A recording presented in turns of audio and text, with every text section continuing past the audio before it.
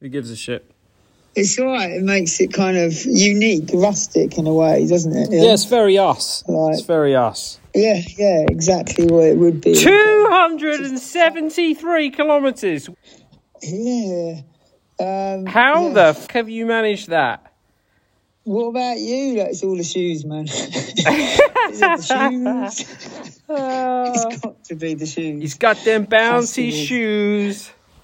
Yeah. It's got to be. What about you, though, mate? Yeah, mate. The Tour of the Giants. Yeah. I did just a tiny bit more distance, and it took me 4 times the amount of time. So, it wasn't. How far is it? You were literally it's 330 kilometres. Yeah? It is not. It is not. It was 220 miles, so about 350-ish K. Okay, so yeah.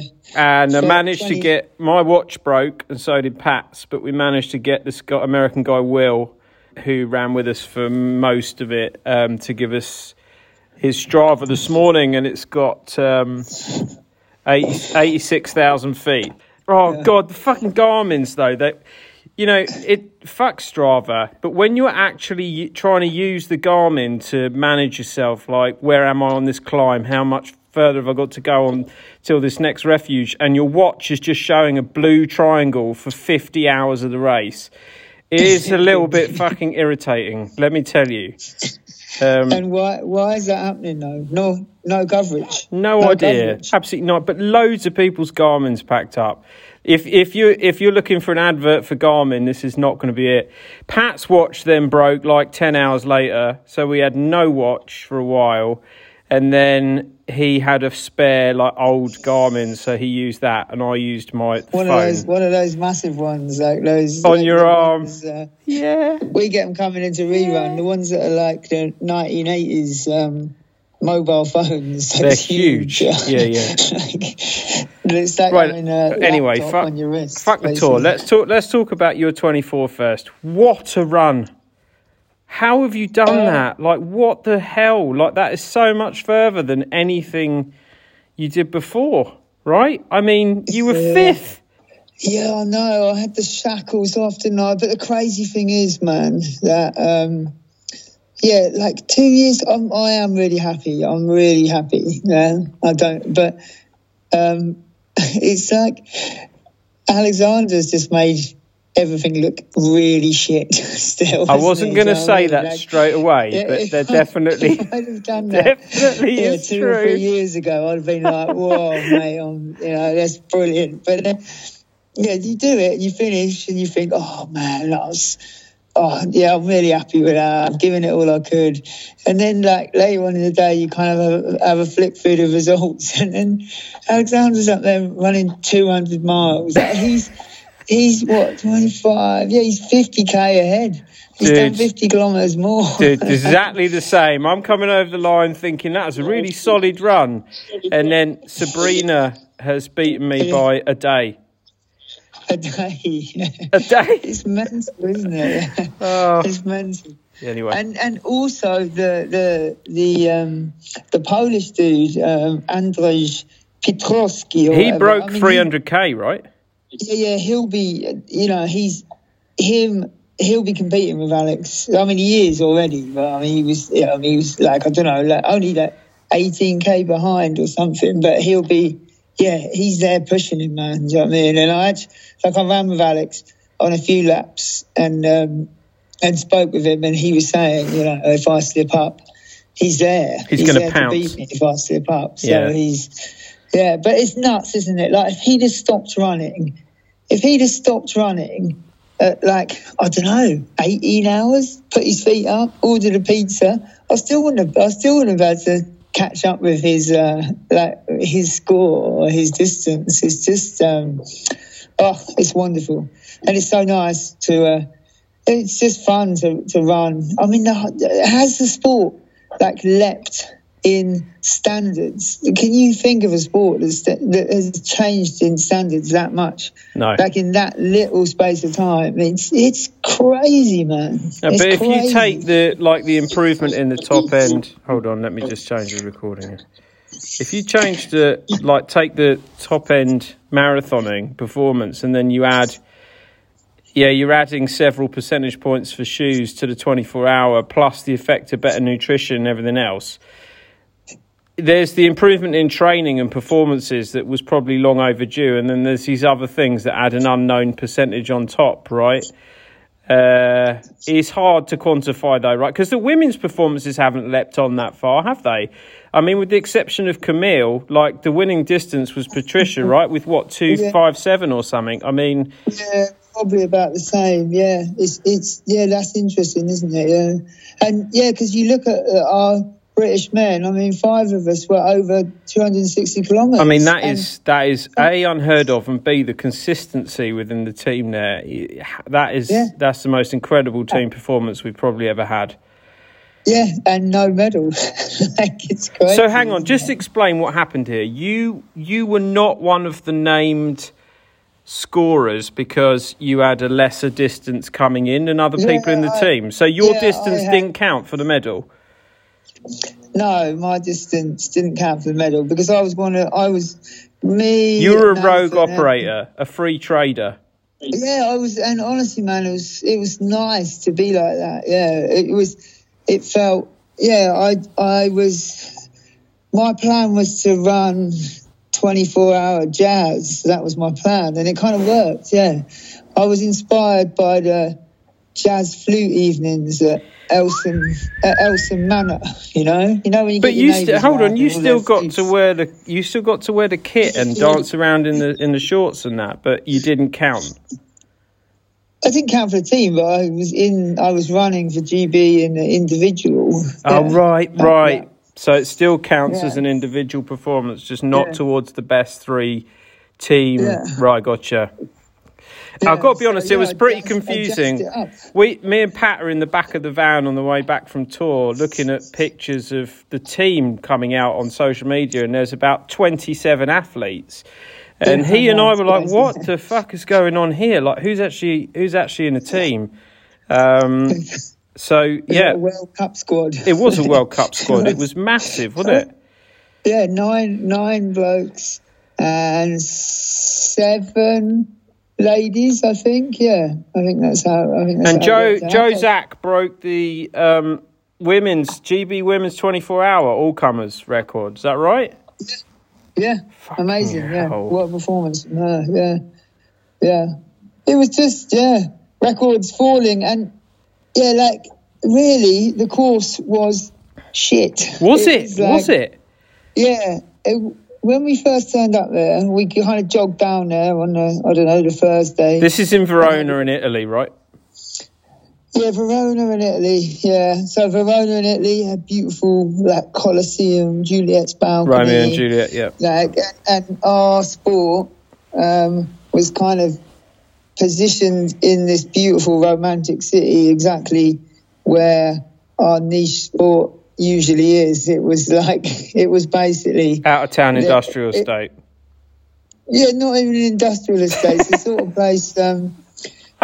place you I don't know, you drop off dead bodies sort of thing. It was it was just like a complete dead end area. There was fly tipping and mattresses, old mattresses and 3-piece suites dumped at the end of one of the roads, and it was just it was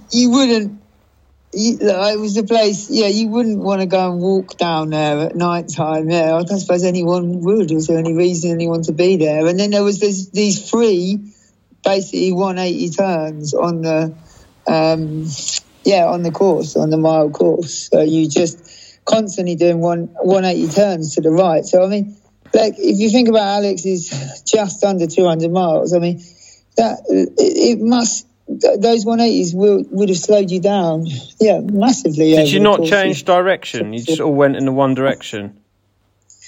We all went in, they never changed, did they? It's big enough, It reminded me of the sort of, when you wax lyrical about your 6-hour Thursday afternoon 6-hour races. Classics. It reminded me of the kind of salubrious venues that they were picked at. Yeah. So, but I saw pictures of a track in there, right? Some of it was on the track. Yeah, there was a track there. There was a reason, yeah. 400 metres on the track and then out. So like Albi, really, but more shit. Yeah, more shit. Yeah, definitely. Like a track, and then remember that place we raced in Greece, that disused kind of that place that nobody goes to. You know the refugee camp. Yeah. Yeah, the refugee camp. Yeah, it's Jesus, a bit like that was bad. Right, okay, well, you've painted this beautiful picture of a course, but it clearly didn't impact you. One of the straights was like the back end of, like there must have been some restaurants on the other side of the road, so it was just the back doors of all the restaurants. Oh, my God. That dubious smelling bags of rubbish and, waiters kind of standing outside the back door smoking fags before they're going back on with their shift. But it seemed to work, It seemed to work for a lot of people. So, maybe there's something in those sharp 180s. So, men's team were 4th, women's team were 4th. Is that right? Yeah. Yeah. So no medals, but close but no cigar.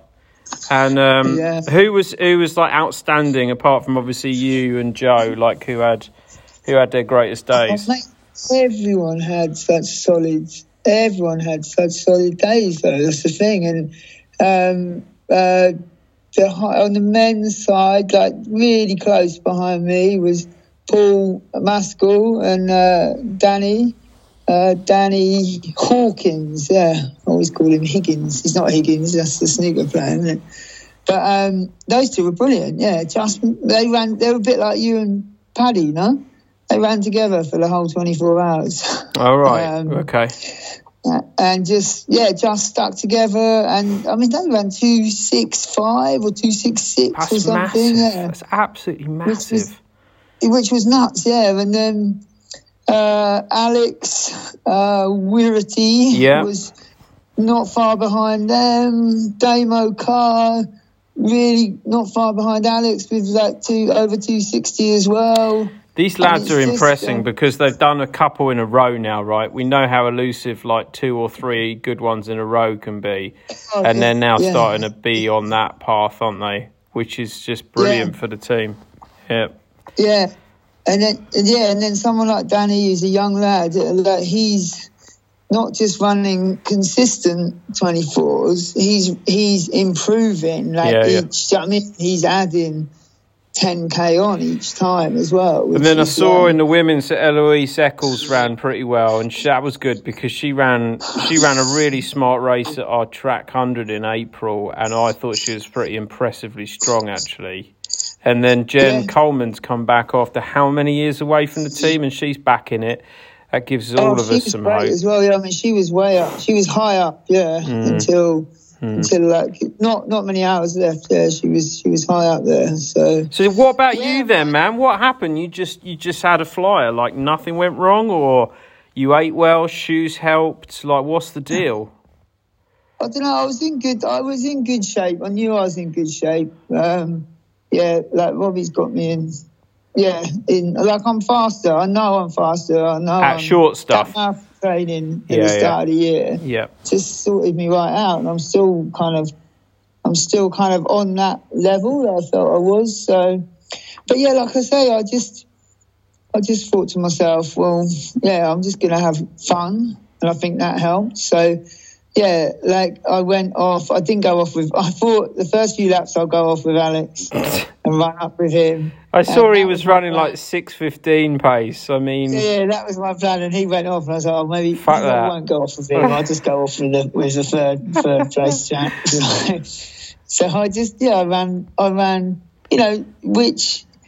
I ran too fast at the start. That's what everyone would say. You know what I mean? It's always too fast. But I knew that I could run an hour and a half or so too fast and then like consolidate a bit. And then, so that's what I did. Maybe a couple of hours, like nice pace, and then just chilled for a bit and just took it easy. Like, not took it easy, but in terms of pressure on myself, skipped a little bit, jogged sideways a little bit, waited. If there was a GB runner behind me, then maybe waited for them for a little bit and then ran with them. And just had a bit of fun, basically. So, the nutrition seemed to work. But it was a different mindset I had, James. I think, like I threw up a few times, but it never affected me. I just tucked up and then just cracked back on with it. Yeah. Do you know what I mean? Yeah. And what's the deal with like you were 4K from the British record? Was anyone shouting at you over the last couple of hours going? No, so that was one thing I did that was so good. Like talking about the Garmin at the start, your Garmin. I said to Robbie before the start, I said, look, I really don't think I'm going to wear my watch. I'm not that interested in what pace I'm doing. I'm just going to feel it. Yep. And I just checked with him. I said, what do you reckon? And he was like, do what you want, mate. So I didn't have my watch on. And there, like before, when you've been to those 24s, sometimes I think in Albi or something, they had like the board. Massive board. Massive, like a schoolboard. Unavoidable, sort of thing, like you could not look at it, could you? Yeah, even if you didn't want to look at it. So basically, here in Verona, they had the scoreboard thing was it wasn't much bigger than a laptop, someone's Samsung iPad or whatever. Like it was just hanging up in a gazebo. So if you wanted to go and look at it, you had to give like a minute of your race to go and look at it. So I decided, and so I never knew what distance I was on until Robbie and Charlotte told me with about, 50 minutes, 45 minutes to go, 50 minutes that I'd beaten my PB. That's what they said. You've beaten your PB. And Robbie said to me, if you have a strong 40 minutes or something, you could get plus 270. That's what he said. So that's the only time I had any idea what distance I'd done. And it was so refreshing, man. It was so refreshing. It didn't matter. I just had to run. Like distance didn't matter, time didn't matter. I just had to run and just wait for the whatever it is, the whistle, to stop. It really worked. Yeah. I mean, clearly, what a massive performance. I mean, from all of you, however shit an event it is, it sounds like it was a fast one. I mean, Alex and all of you guys. Alex sets the tone and everyone else just kind of follows. It's got a few years ago when you're winning the Euros in 262 or whatever it was, like there's no stretch there, like that is the top, right? And now you've got someone bashing out 320. All of a sudden everyone's thinking, hold on a minute, if he can do 320, I can run within 60k of him, right? Like that seems more reasonable as a stretch, like psychologically, I suppose. I mean, it's not impacted you because you've never known how far you've gone there. But so, right, when's your next one? Next champs, right? I don't know. I have to decide. One thing I was saying in my head when I was like, because those conversations. I'm retiring. This is my last one. Yeah, one of my deals with myself was like, maybe this will be the last one. Yeah. I could just push it on this one. So, let's see, man. Let's see. Dave Dowdle is quaking. He's quaking. He's waiting for his 277 to be eclipsed now. It's a matter of time. That's going to go. Yeah, that is going to go. Someone in this, I predict in the next, definitely, if not before those championships in Taiwan, it will go. So that's the next one. The Worlds is next December, is it? Or November or something? Yeah. Okay, right. Yeah. Yeah, he'll be quaking. Old Dowdle. Yeah, definitely, man. Yeah, that will go. Huge. I didn't expect you, I don't know, offence, but I didn't know how your training had really gone. I know how busy you've been with work recently, and I was like, we were saying, Pat and I were literally going through everyone going, what do we reckon they're going to do? Like, who do we think's going to run the furthest in the men's team? What did you put me down as? I just said you are a total wild card. I said on your day you'll still beat everyone else, and Pat said the same. Just like, yeah, look, I mean, on like natural ability. You've just always just been able to do it in the 24s. I don't know, like you came off of, you hadn't really knocked it out of the park for a couple of years, had you? You'd had some solid runs, but nothing like world beating. And then, I don't know, sometimes the weirdest prep and like the worst build up can just yield a result because you go in with less pressure on yourself, I suppose. And the circumstances sound like they suited you this time. Did Charlotte crew you? Charlotte crewed me, the crew, she was crewing me and Nathan. And I mean, a lot has to be said. And we talk about the shoes make a difference.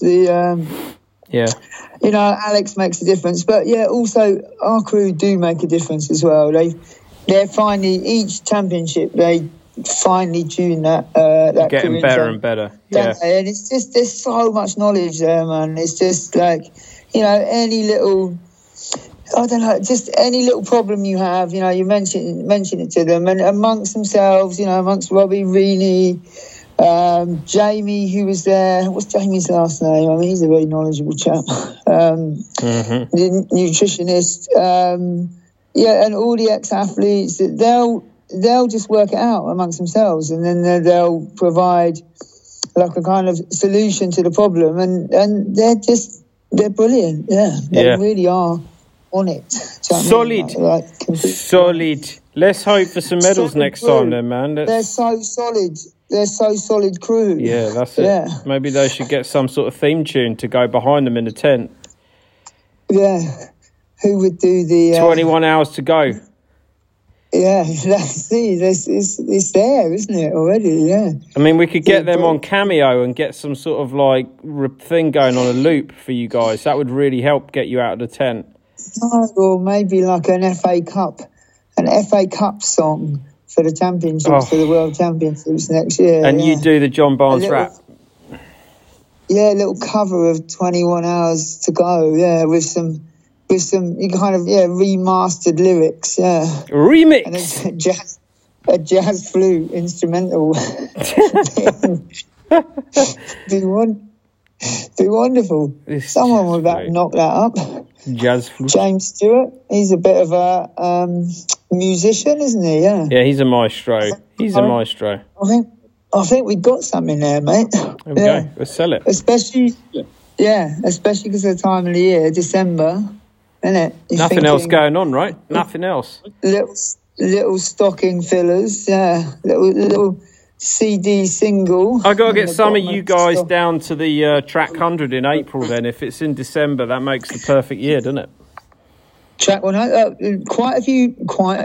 4 or 5 people that I chatted to as I was running around were telling me they were coming to your Track 100, Okay. I know we've had some sign up. I can't remember how many. I lose track. But it's not full. A chap from Slovakia, I think, said he was coming. Oh, really? He was in, I think, he was like in the top 5 for quite a while. Yeah. Dropped down a little bit. All right, let me have a look. He told me he was coming. I think Teresa said she was Teresa's coming. She had a bad race, didn't she? Luka Viditic, is that him? Luka Viditic? Luka? Is he from Slovakia? 3, 4, 5, 6. Jen Coleman, 7, 8, 9, 10, 11, 12. Dan Lawson, Therese Falk, James Stewart, Eloise Eccles. James Stewart. Eloise is coming again. Rob Turner. No, he's coming. No, not got him. Anyway, I guess we're still waiting for some entries to come on down on that one. Yeah. Exciting, man. Woo! British road and track running is in its prime. I mean... Yeah, and I think I did tell a few people as well to come to that track race as well, yeah. Just hang out. 4 or 5 said they were coming, I was selling it. I was pretending, I was name dropping. Well, James Elson's a very good friend of mine. Oh, you are. We have a podcast, you are. He's a very good friend of mine, yeah. He's an essential jazz flautist, yes. Who else was I telling? There's a few, I can't remember anyway, but yeah, hopefully I'll be there, man. Woohoo! Woohoo! Good. Looking forward to it. Right then, let's talk about you. Let's talk about... Yep. You are... When did you finish? It's less than a week ago you finished, huh? We finished on Thursday evening last week, and then we drove back Friday. Fucking hell, that was an epic. And then we had the Chiltern Wonderland on Saturday, where I managed to squeeze my feet into a pair of Helios and staggered around trying to do some course marking. It was not pretty. You finished. Wait. You finished on Thursday. Finished Thursday about 7. Pat and me went directly to the boozer and sank a few pints, had a pizza, fell asleep fully clothed in the bed, like with my running stuff on. Woke up about 3 a.m, had a shower, left the house about 8, drove back to the UK. We got home at 11:30 at night. That swapping the driving? Yeah. Or was it just one of you? No, 3 of us on rotation. Yeah. Okay, and when the others were driving, were you just asleep? No. Yeah, me and Pat, my legs, I don't know if you've ever had this, my legs were like tree trunks with fluid. At the last life base, I was stood there and I was like, ooh, that doesn't look good. Like, obviously, you've got a few other issues going on, a few blisters, but nothing major. But my legs really... Push your finger into there and you make an indent in your leg and it stays there for a bit. It felt like I was pressing into a piece of wood.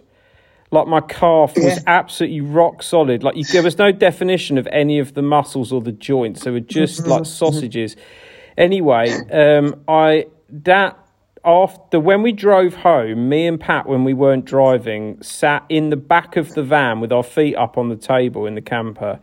And I'm not joking, every 40 minutes I was having to stop to go for the most enormous pisses you've ever seen. I wasn't drinking anything. I was just draining this fluid, like litres and litres of fluid. You've had that before? I have. I had that first joggle when I swelled up. Right. It was exactly the same. But I remember your face being all puffy. But mate, my nutsack was the size of a fucking grapefruit. Like the water was being retained in the weirdest places. Never had that. Oh no!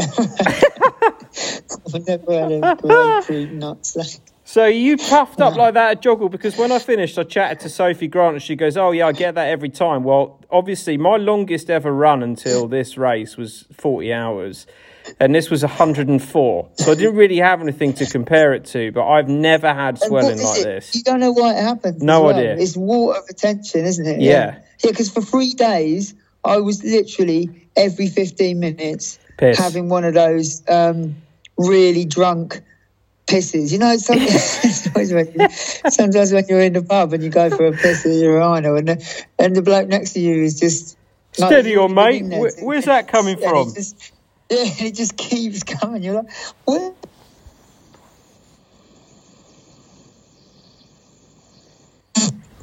What's happened there?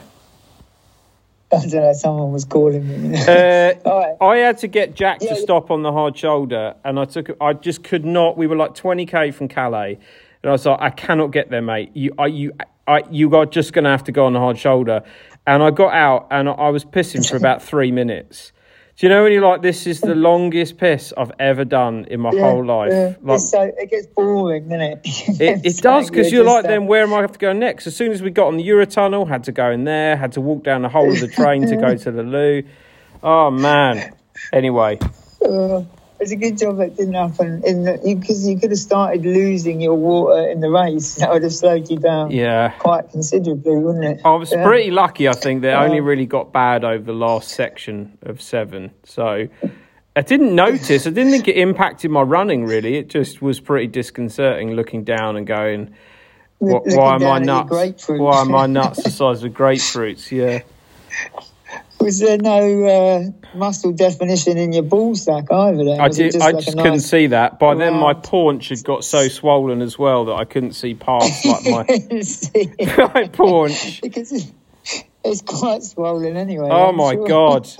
I started calling it the energy egg because everyone was pointing out like, oh dear, you've got some swelling. And I was like, no, it's normal, mate. I've just got a paunch. It's just a curly whirly. Yeah. Fucking hell, we put some food away though.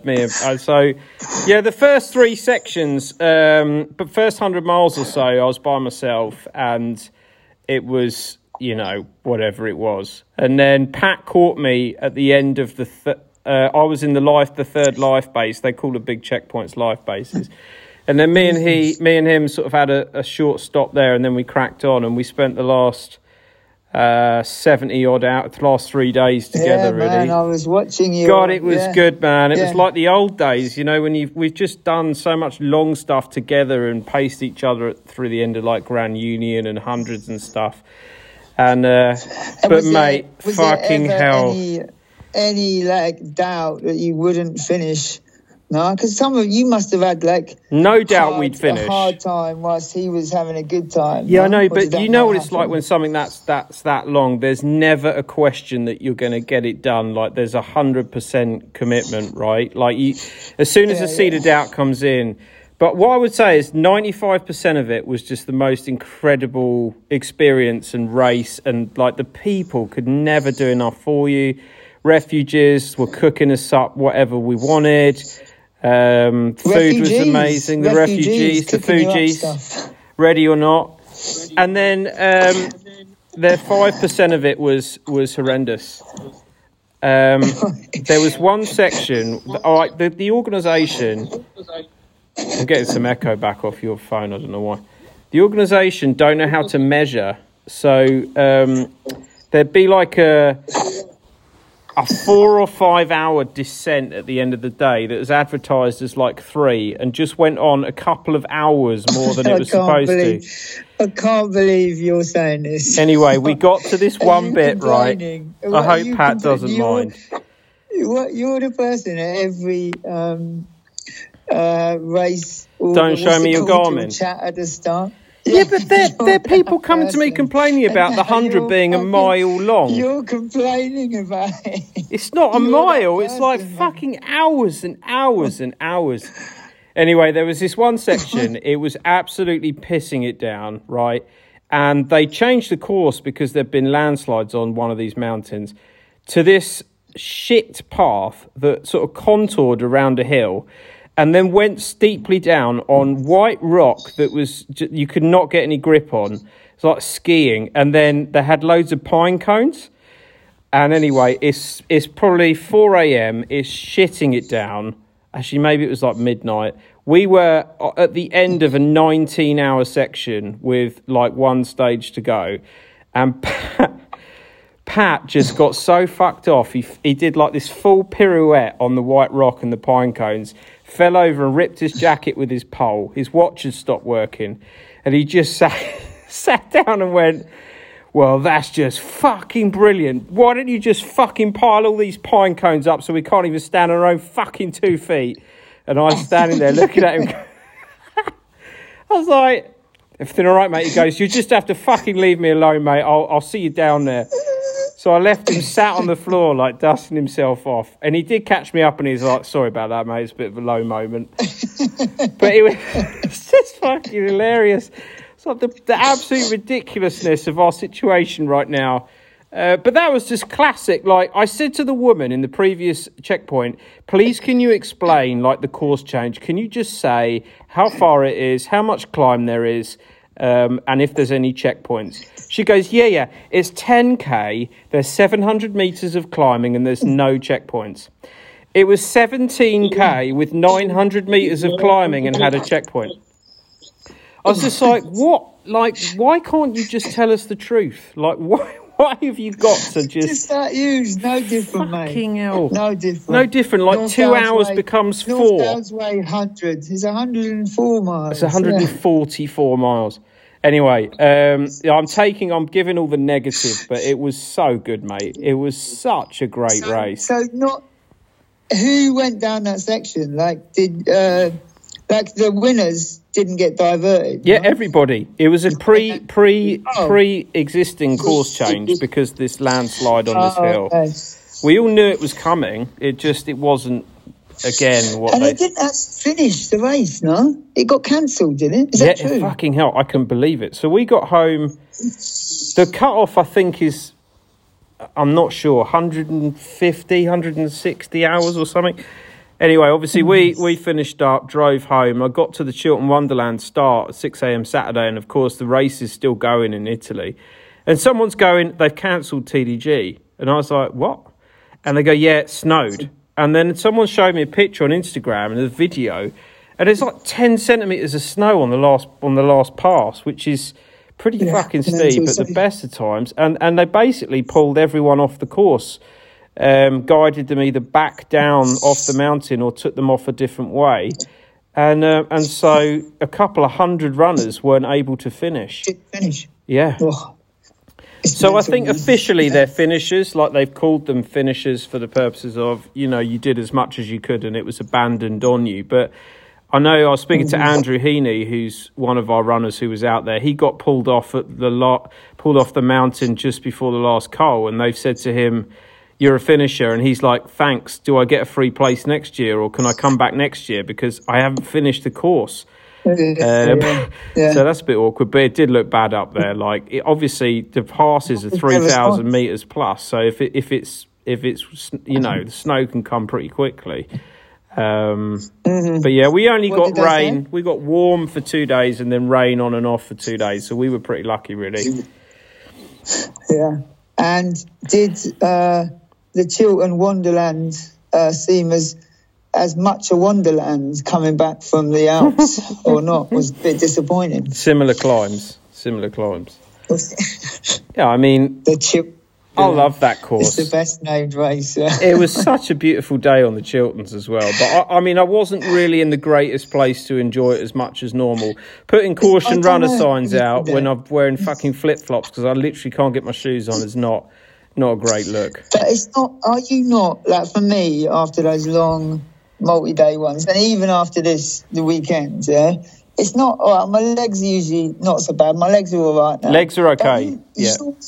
It's the tiredness. I just keep having to, like, sit down in, like, random places and have, like, a 3-minute power nap. Do you not have to keep doing that? Yeah, which is weirdly exactly what we were doing during the race, right? Most of our sleeping was done coming into a refuge. I'd say to Pat, right, 2 minutes, lay down on the table with my face on the table, and then literally 2 minutes later, up and off we go. And that was always good enough for like 4 to 8 hours, you know, more, right? It's just enough to snap you out of it. And that's what I've been doing since I've been back. But now, today, like, I sweated the bed out less bad last night, not great. But I'm now through that. The morning's all right, but I know this afternoon I'm going to have to go to bed. Like, I'm going to have to go to bed.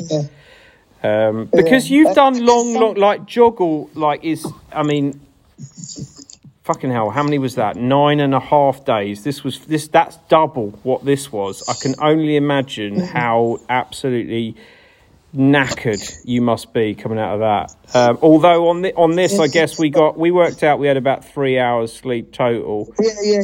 People aren't sleeping hardly at all on that Tour de Gionne, are they? No, the leaders aren't sleeping at all. I don't think Sabrina slept in her 80 hours.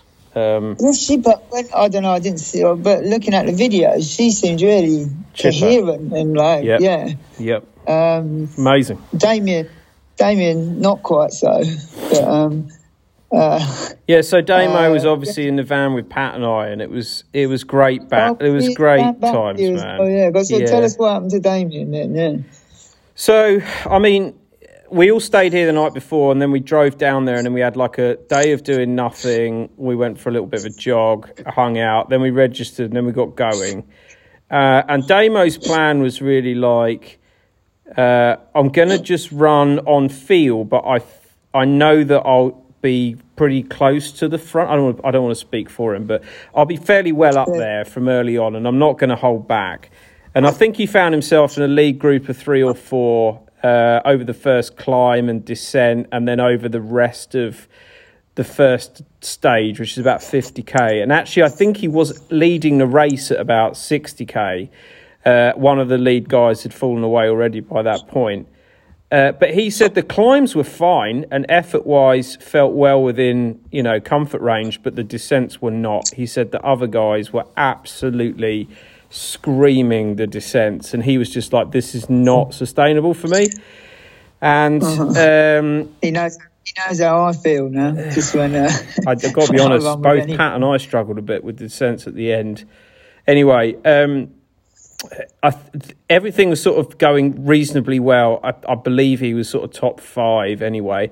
And then he got in with an Italian guy, and at the same time as the 330s going on as the Tour de Glaciers, which is the 450k version that Tierney did and finished 4th in. Okay. And this Italian guy was sort of saying to Damo, yeah, I know the way. And before they knew it, they were absolutely miles off course.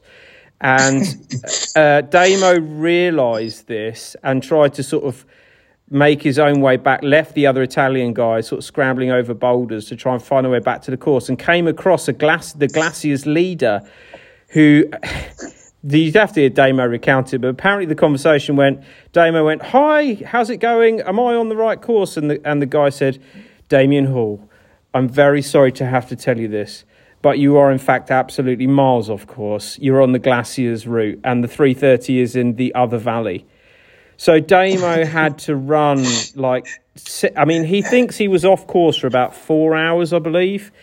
And then we were watching his, it was taking him a long time to come in. By this point, Paul, his crewman, was like saying to the commissars, he's obviously lost, like his timings are all over the place. So they sent some people out to look for him and did find him and said, what's happened? Are you okay? And he was like, yeah. And he carried on from where he rejoined the course. And obviously by then, competitively, his race was sort of over. But fair play to Damo. He still pushed on as fast as he could, and I can't remember his exact time, but he still did bloody well. But yeah.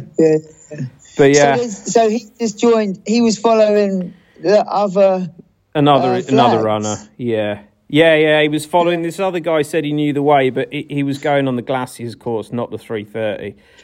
I've got to be honest, the marking was really good on the whole, but there were several places where there were just no flags. But it must be so. I can't believe, I was saying this to Robbie, I can't How do you mark that, right? More people don't get lost. Yeah, I know. You literally had 2 hours sleep, 3 hours sleep in 100 hours. Your head is mush. I've got to be honest with you, mush. That was the takeaway for me. There was one night we did a stage from Donas to Gressenay, base 3 to 4, and then that took us 19 hours, and then we went out to do the next stage overnight, and I cannot remember a lot of that section. I've been looking at the maps and trying to fill in the blanks, and I was walking around behind Pat basically asleep. I was just saying to him, I need to lay down on this rock for 2 minutes. How do you not get lost? Well, you do. We went off course, and plenty of other people did as well. But I was times when I was looking at Pat and I had no idea who he was. I was just like, I know this guy, but what the fuck is his name? Peter Rabbit, what the fuck? I was trying to read his bib number on the back so that I could actually speak to him, because I was like, I don't know who he is. Quite a severe haircut, though, hasn't he? He's had a big haircut, I was like, I'm sure I know this guy, but what are we doing?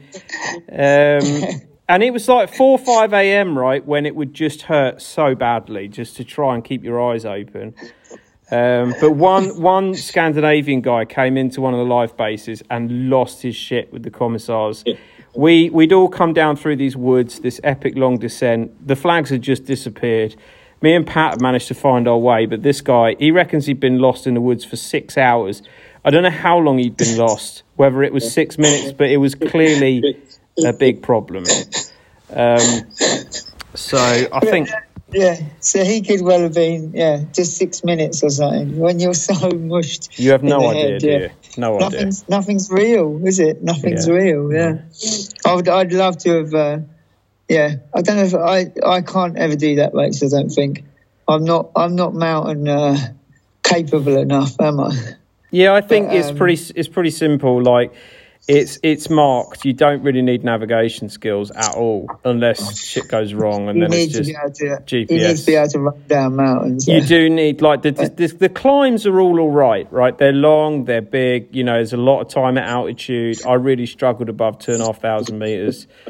But coming down, on the other hand, you know, some of them are just so good at it, and they just leave you for dust, and it's like, oh, right, we're going to be 5 hours coming down here, and they're going to be 3, you know? And that's the bit where I just felt we were at a disadvantage. I mean, how can we train for that without going there? Do you know what I mean? It's not possible to do that in Wendover Woods.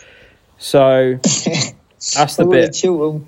That's the missing link. And the funny thing is that watching from the screen is you just can't work out. Like, so I'd be looking at where you were coming in, and then it would say, oh, the next checkpoint is like 3.2 kilometers away or something. Yeah. And you'd think, oh, right, it'll be there in half an hour. Yeah. Sometimes, it was just ridiculous. Like 5K would take some people 4.5 hours or something. So it was mental. Yeah, I can't even begin to think of what we basically broke everything down. We started out with a plan for 100 hours because I thought, I'd looked at all the previous results and I thought, that's reasonable. That's not me going out and trying to sort of perform. That is a solid time that I take now and feels like sustainable, and it did work, but he worked that out. It's like 30-minute miles. So Pat and I are just breaking everything down into a climb lasts 3 hours and a descent lasts 2 hours, and if we get below 30-minute mile average, then we're having a good run, you know. Pretty slow, isn't it? Pretty slow. Yeah, you're that's your thing now. Yeah, you are multi-day. Yeah, I don't know, man. I don't know. I think you're spinning it. When's the spine? Oh yeah, that's next. That's January. But I was talking to Damo about it, and he was like, "This is so much more difficult than the spine." And I was like, "Okay, that's quite helpful from a frame of reference approach." Obviously, conditions dependent, but I just think the elevation and the ground underfoot, like the amount of rock and the amount of descending in that race, make it an absolute... It's just so huge. Like, you kind of can't believe they put it on. Do you know what I mean? It's that big. Yeah, it was definitely like... So you're a contender, aren't you, for the spine? No, God, you're no. Up there. Well, Kim and Damien have now smashed each other up several times, are obviously back in for the spine next. So it's just about whether they can learn to coexist as opposed to race each other too hard.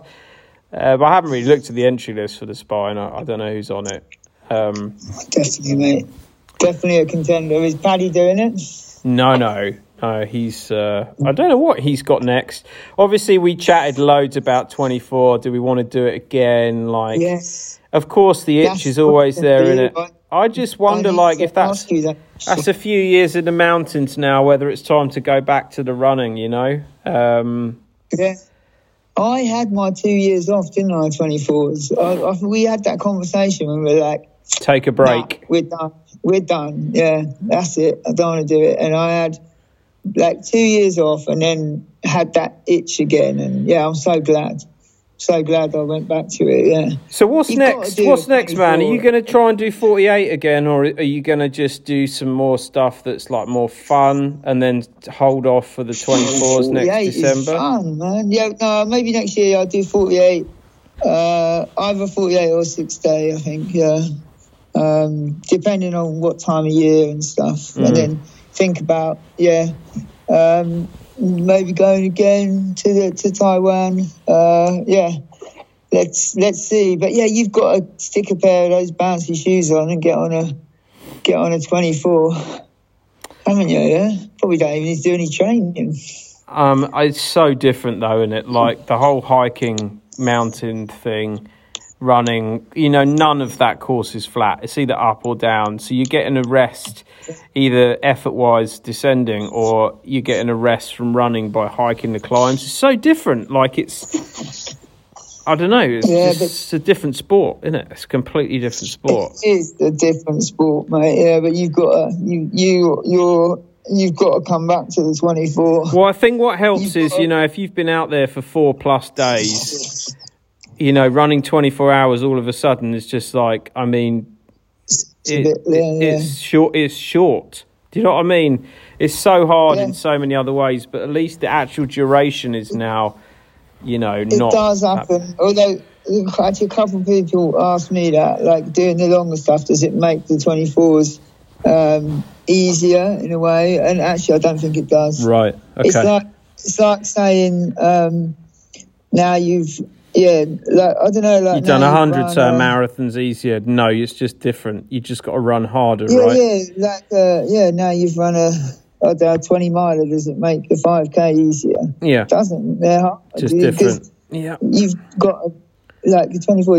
You've got to run, haven't you? You've got to constantly run. So I mean, so are you feeling all right now? Are you sort of largely recovered? Are you back jogging, or are you still struggling? Tomorrow, I'll have a jog tomorrow. Yeah. So I'd have had Monday, Tuesday. What we on went?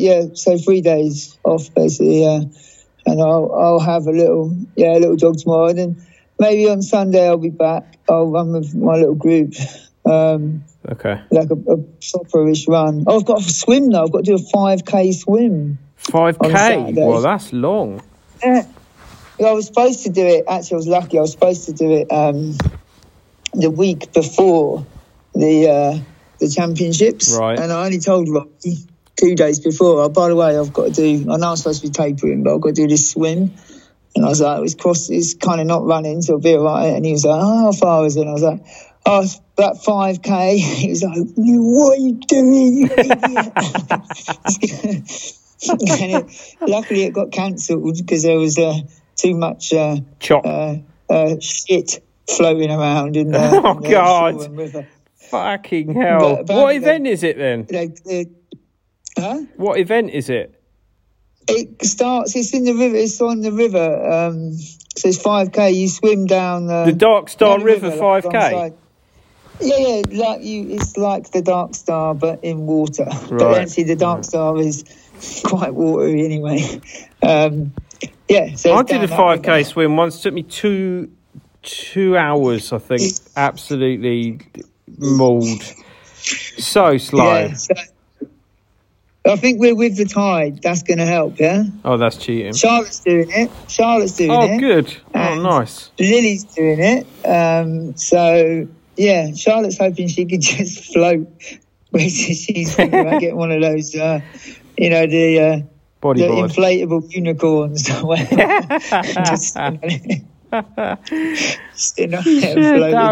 That'd be wonderful. Yeah, so maybe might be my thing. And what's the story at Rerun? Are you still having to move house, or are you staying where you are? We're moving house. Rerun is we are. We stopped taking stuff in, didn't we? Yeah. So now our job, and it's getting a little bit stressful actually. We've got less than maybe we've got 4 weeks to try and move everything out. So we're moving into a smaller place. Okay. But I'm gonna all we're gonna do in the smaller place is I'm gonna make my shoes. Rubbish shoes. And we'll continue our campaigning. But we got a lot of stuff that we're trying to rehome at the moment. So we just come and there's so much stuff, man. It's crazy. Yeah, actually. So I'm all the shoes, the end of life shoes. My job is for the last 3 or 4 weeks, I've just been cutting the good bits off the shoes and the bits that we can't use, and we're holding on to until we find a solution. But yeah, that's been my job, and there's still so many pairs of trainers. There's so many pairs of these end of life shoes that I've got to cut up. I was just looking at the pile before you called and feeling a little bit despondent. Like, I don't know if I've got time to cut all these up. Where's the new unit going to be? Where? Hopefully we'll be in the town. It's a little shed in the town centre in Shoreham. Oh, right. So, yeah, it'd be good. So I'll just have my sewing machine and my shoemaking stuff, and yeah. Are you selling those rubbish shoes, or are you just? Yeah, I will be selling my rubber shoes. Yeah. Okay. Yeah, I can make you a pair. You haven't heard? I've started making my sliders are nice now. I've started making sliders. We had some good rerun and green runners kit on display out in Courmayeur. I had my old Grand Slam rerun shirt on, and then those transparent shorts.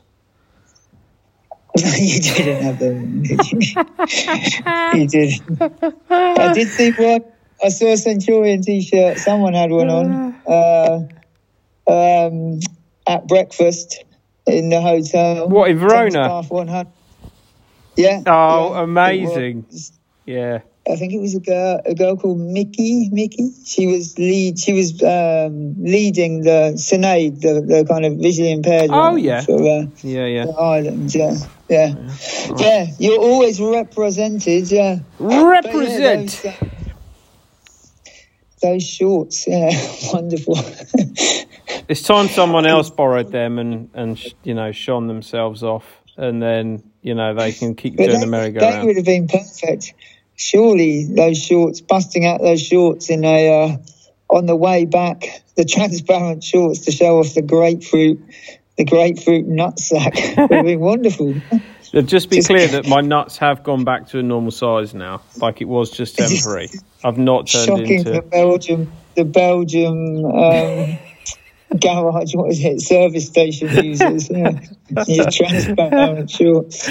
Oh, man, I couldn't get my shoes on, could barely get my jeans on, but luckily, mate, everything... I've still got these rank blisters on my heels. My heels are absolutely fucked. Stop it, you got to let me say. Your jeans are a woman's cut, no? They are your La Sportiva. You got the set. Actually, I've got some new Sportiva jeans on the way because the other one's ripped. But your jeans are tighter than mine. Yours look like they've been spray painted on. Yeah, they are, yeah. Yeah, did you wear those red tights, by the way? Did you get any exceptional kit like this time? Did you? No, but there is another. I'll have to get them to you. There's an even snazzier pair of tights that they've busted out. The UK. I don't believe it. Not more than the red ones. Like this. You imagine. So obviously they're tights. They're blue. They're like a shiny corduroy. Material. They're ridiculous. Yeah. Oh my God. They are zhuzhy. Yeah. They've surpassed the red tights. Someone did have the red tights on. I think one of the girls. Steve Hollyoak. Do you know, we went for dinner, me and Lisa, and I pulled out that Stella McCartney Adidas shirt, right? Nice. Yeah. And I put it on and wore it seriously. And before we went out, she went, not with the logo. And I was like, what do you mean? She goes, I don't mind the shirt, but that with that logo, it looks fucking ridiculous. I was like, oh. So I had to take it off and put a white shirt on instead. But I nearly got it out. It nearly got a proper wear. I seem to remember it's quite tight, that though, yeah. No, it's huge. It all right? It's massive on me. It's massive. What did you call it? Oh, was it massive? Yeah, it's massive. With your fueling egg. What did you call your... My energy egg. Yeah, look out for it in the pictures. Jack came with us and took loads of pictures, and in every single one you can see my energy egg. You've got a little bit of one too sometimes. It depends how much egg you've eaten. Yeah, how much dust I've taken in. Oh dear. Right, I'll be seeing you, mate, at I'll see you later. Wendover Woods. It's all shaping up to be the race of the year, isn't it? Huh? Why? Is it? I don't know. I've got a few mates who are running it, so I'm excited to see. I haven't looked that far ahead yet. Enjoy recovery, mate. I'm very proud of you. That is some fucking performance, honestly. Wow. Proud of you too, mate. Until the next time, then. Love you. Yeah, love you too, man. See you, mate. See you later. Cheers, bye. Bye.